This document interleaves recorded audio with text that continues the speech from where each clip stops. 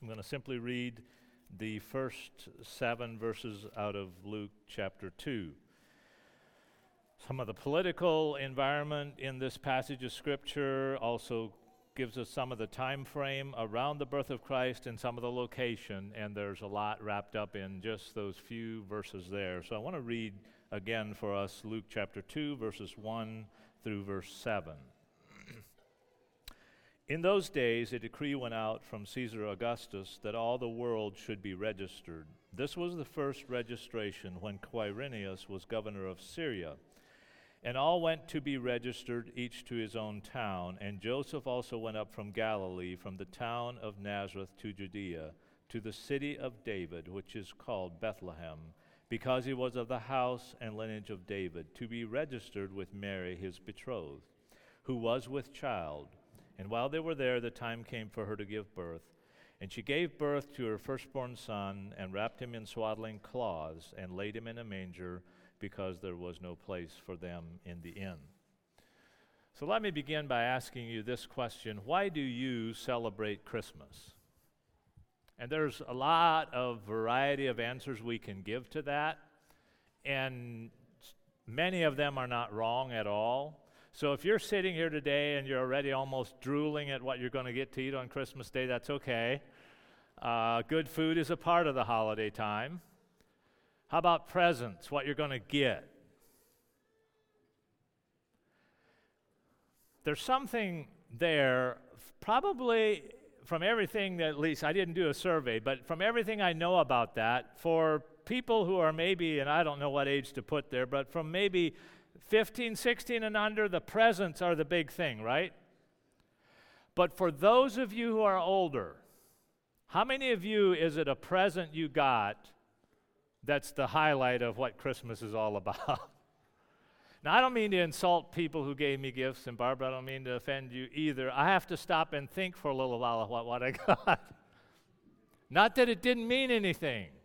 But if I'm here to tell you, okay, this is what I like about Christmas and what I enjoy about it, it's probably the gifts I got are way down on the list. They're just not that high on there. Now, yes, it's a good thing that we do, but it's just like that's not kind of the highlight when I think back over my years of celebrating Christmas, what stands out to me the most.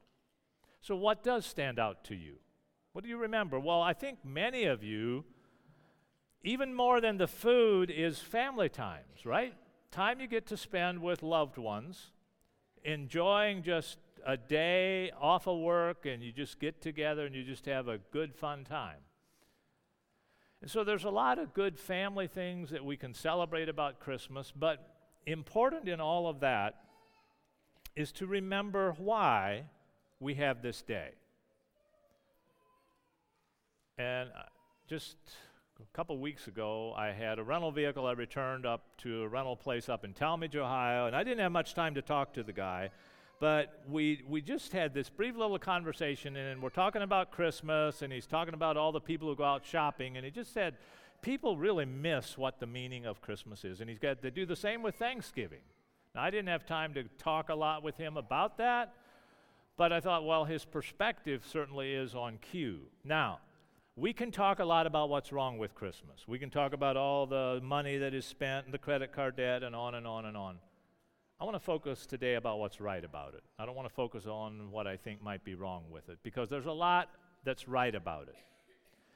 Not least of which is when you walk into a store, you hear the gospel presented in song in secular stores that are not Christian at all.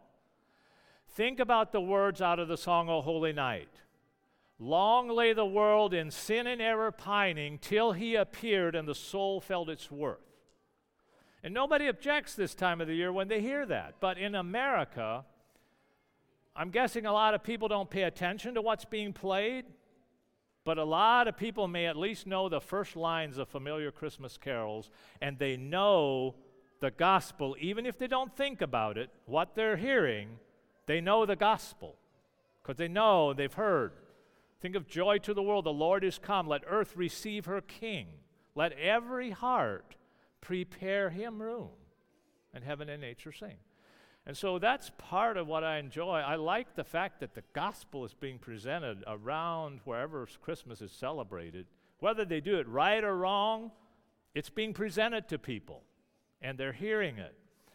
And so that's part of what I enjoy about this time of the year is that, and just the time you get to spend with family, but to think about the coming of Christ into our world and remembering why did he come and what do we celebrate. So there's a number of things that I want to look at out of this passage of Scripture, because there's a lot of wrapped up within those words of that passage that reveal a lot about what our world is like. So I'd like to look at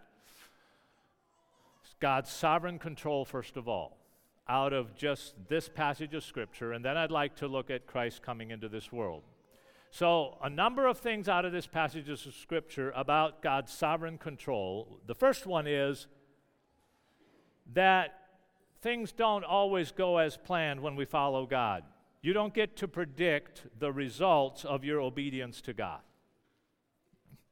And many times we would like if we could. So think about this together with me. Mary is a godly young woman, and there's people who debate on her age. People who understand the culture there will tell you it's very likely she's 12 to 13 years old, and we're kind of like, whoa, but that's what they did back then. In that culture, they married incredibly young. We know she's fairly young, but she may be a little older than that, give or take. So she's a young girl, and from Scripture we also can easily glean that she's a godly young girl. So she is a godly young girl wanting to honor God with her life, and she wants to do what's right. That, I think, is very apparent in Scripture. For a young girl like that who wants to follow God, and you can relate to this here, if you've dedicated your life to God and you want to follow God as a girl, even as a guy as well, but purity is pretty important to you, and you value it and you treasure it, and you're not going to sell it for a cheap price because you believe that's something sacred given to you by God, and you're going to protect it. So Mary is this young girl. She's a godly young girl, and I think we can conclude that purity is important to her. She wants to honor God with her life, and then God appears on the scene, and he says to her, "You're highly favored." Now that sounds like a great thing, right? And it is. And she gets the honor out of all the women who've ever lived to give birth to the Son of God, which I cannot wrap my mind around that one. And I think I'm not a woman, but I think for a woman to realize I literally had the Son of God in my body for 9 months and I gave birth to the Son of God is like incredible. So she gets that honor. Now, how many of you know that in life, in the alphabet, B follows A and C follows B? How many of you know in life when you do A and B, C does not always follow? We sometimes think it should. But one of the things you learn in life as you go through life is it does not always follow. I'll give you just one quick one for me. I used to kind of hold to the teaching that if you tithe, and there's people who teach this, God will prevent bad things to happen to you financially. Setbacks. Financial setbacks. God will prevent that from happening to you. Things will work out okay. Friday, I was at my financial planner's office for an appointment, and he just made this comment. He goes, everybody has a $50,000 mistake in their life. Mine wasn't maybe quite $50,000, but it was significant, and so I told him about it. We're talking about it. But what I've had to learn in my life is that you do A and B, and C just doesn't always follow. And many of you have learned that even in raising a family. How many of you as parents have had to adjust some of your ideals about what a family is like because you had kids? See, before you have kids, you have this ideal about how everything will be. And if we do A and B, C will follow, and then you have kids and you learn that I did A and B, but it ended up being M that followed.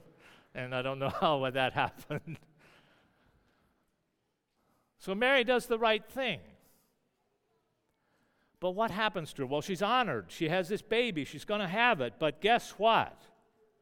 I mean, she's engaged to be married, and she goes home and she tells her parents, I'm pregnant. Great news for your girl that's not married, right? And then she tells you, and then your first question is like everybody, who did it? Who's the guy? And she tells you, God. Well, you're going to think, poor little girl, she's delusional. I mean, we can't even have an honest discussion about how this stuff happens. It's God. Who believes that? She got a bad reputation. If you go through the Gospels, in John chapter 8, when Jesus is having confrontation with the Jews about who their father is, and he tells them, your father's not Abraham, it's the devil. Now, they're talking about, in part, that we're not illegitimate children of God, but they make this biting remark to Jesus that is 30 years after, 33, about 32 years after the birth. They say, we're not born of fornication. I think they're leveling the charge at him. We know how you got into this world, and we didn't get here that way. And it's a biting remark that tells you that Mary probably had to live with a reputation of a girl who had dishonored her purity, and in their culture that was shameful. Joseph could have had her stoned for it under the law. He didn't. But she lived with a bad reputation for probably most of the rest of her life, because I'm guessing the chief priests and other rulers of the Jews who didn't believe in Jesus always insisted that her Jesus' beginning was out of immorality. So think about the reputation that she had to live with, even though she so badly, desperately wanted to honor God and did with her life. She ended up living with a reputation that wasn't true, but she couldn't live it down to many people. So she couldn't escape that whole thing and what went with it. So things did not always work out. And that's wrapped up in the story as we look at it out of Scripture, is that in its reality of life, things don't always work out the way we had planned for them to work out. And we have to wrestle with that and deal with that. The other one is, it does not always appear that God is in control.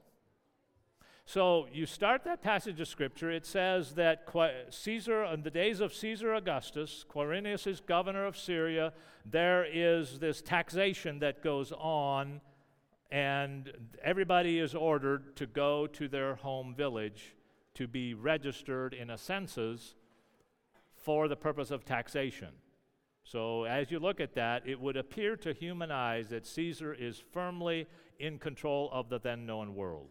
And everything is going according to the plan that he had laid out, and he is forcing people to make these journeys for the purpose of taxes. So think about it together with me. So your wife is, or your girlfriend at this time, Joseph did take her as his wife before Jesus was born, so let's just say his wife is pregnant. They're expecting a child, and then they're ordered by Caesar Augustus, a decree from him, to travel 65 miles from Nazareth to Bethlehem. I don't know, did she have a donkey to ride on? Possibly. They didn't have a horse because they weren't wealthy. They were incredibly poor. And they have to make this journey for the purpose of taxation. Let me give you just a few of the taxes that were levied at these people. So they had, some people say maybe an income tax of some sort. But here's taxes that they paid under Roman rule. A head tax for every male member of a household, a land tax, an export tax, import tax, a tax on the importation of slaves, toll roads, toll bridges, and a market tax in Jerusalem. Those are some of the taxes they paid. It is thought that, or estimated, that the tax amounted to between 25 and 35% for the average Jew. On top of that, you had a temple tax, which was 10%. So as a practicing Jew, not only did you pay 25 to 35% to the Romans, you paid 10% at the temple as a Jew. Now, we pay taxes because we have to, right? How many of you are delighted with that? And how many of you would like to take a trip at the worst possible time to pay taxes. You just want to make that trip because when your wife is pregnant, and then they get to this inn and there's no room. Now, the innkeeper gets a bad rap. How many of you would appreciate it if you checked in to a motel, got a room, you traveled a long way, you got a room, you're in your bed, relaxing, and there's a knock on the door and says, you know what? Somebody showed up that needs the room worse than you do. You guys have to leave. So the innkeeper's only doing what a good innkeeper will do, telling you that the rooms are all taken. And so they end up out in a cattle stall. They're in a cave, probably. We've kind of sanitized Christmas. It smells clean, and if you were to go over and smell the hay, it smells really good. It's a stinky cattle barn. Probably no time to clean it up for people to stay there. It's not like this cleaned up place. It's probably a cave. You made this journey you didn't want to take, and now, of all the nights for your baby to be born, it's the night when you spend a night in a barn. Less than ideal. Think about when your first baby was born, for those of you who have children. A lot of preparation goes into that, right? I mean, this was back in the day when you stenciled your rooms. We stenciled the room before Patrick was born. You buy a crib, and you have everything arranged, ready, right? You know the spiel or the ritual you go through. Everything is arranged. So think about them in a barn. Not the place you're going to want a baby to be born. They used midwives back then. We don't know really. Did they have time to go get one, or she's in a town she's not real familiar with? And that night, the Son of God is born. The swaddling cloths are rags. So think about going into your rag box and getting rags to wrap your new baby because you don't have a blanket, you don't have what's nice. And then think about feeling in that moment like God's in control of the whole situation. It's kind of out of control. Chaotic. Our obedience is also not always immediately rewarded. It's another lesson out of this.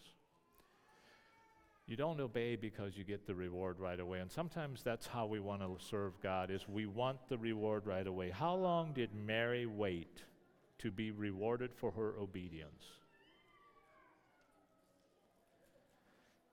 If you read through the Gospels, there's occasions, I think there's two, where Jesus' family shows up. Okay, so there's this glorious birth, and angels come and magi.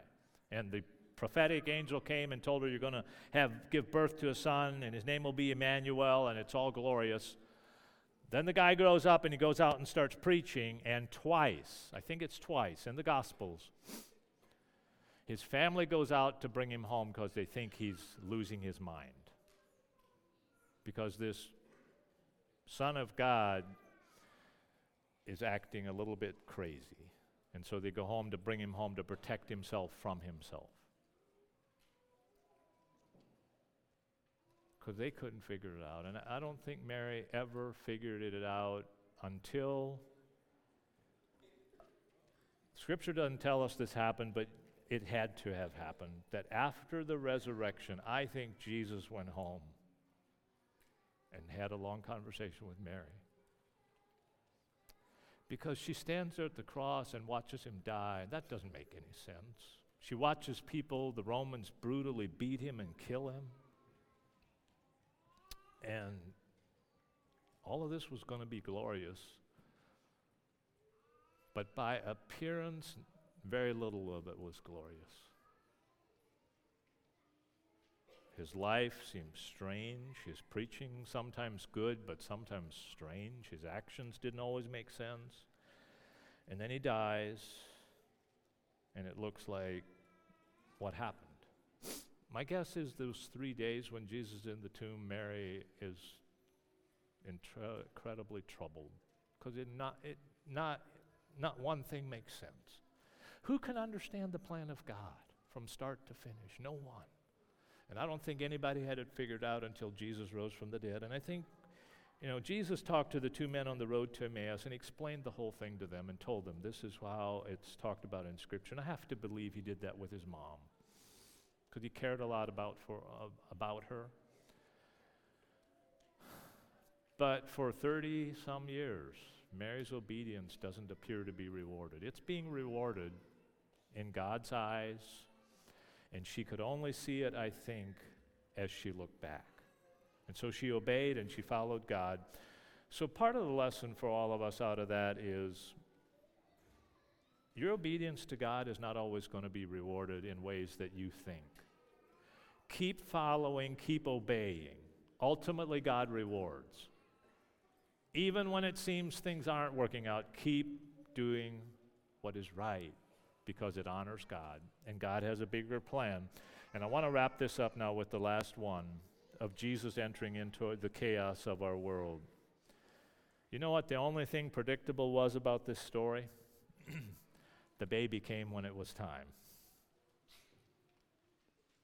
And probably if I'd ask here for stories about that, there's interesting stories. I know in friends I have and relatives, there's some crazy stories about what went on with all that. The baby comes when it's time, and if you're not ready, it's going to happen anyway, and that happened to Joseph and Mary.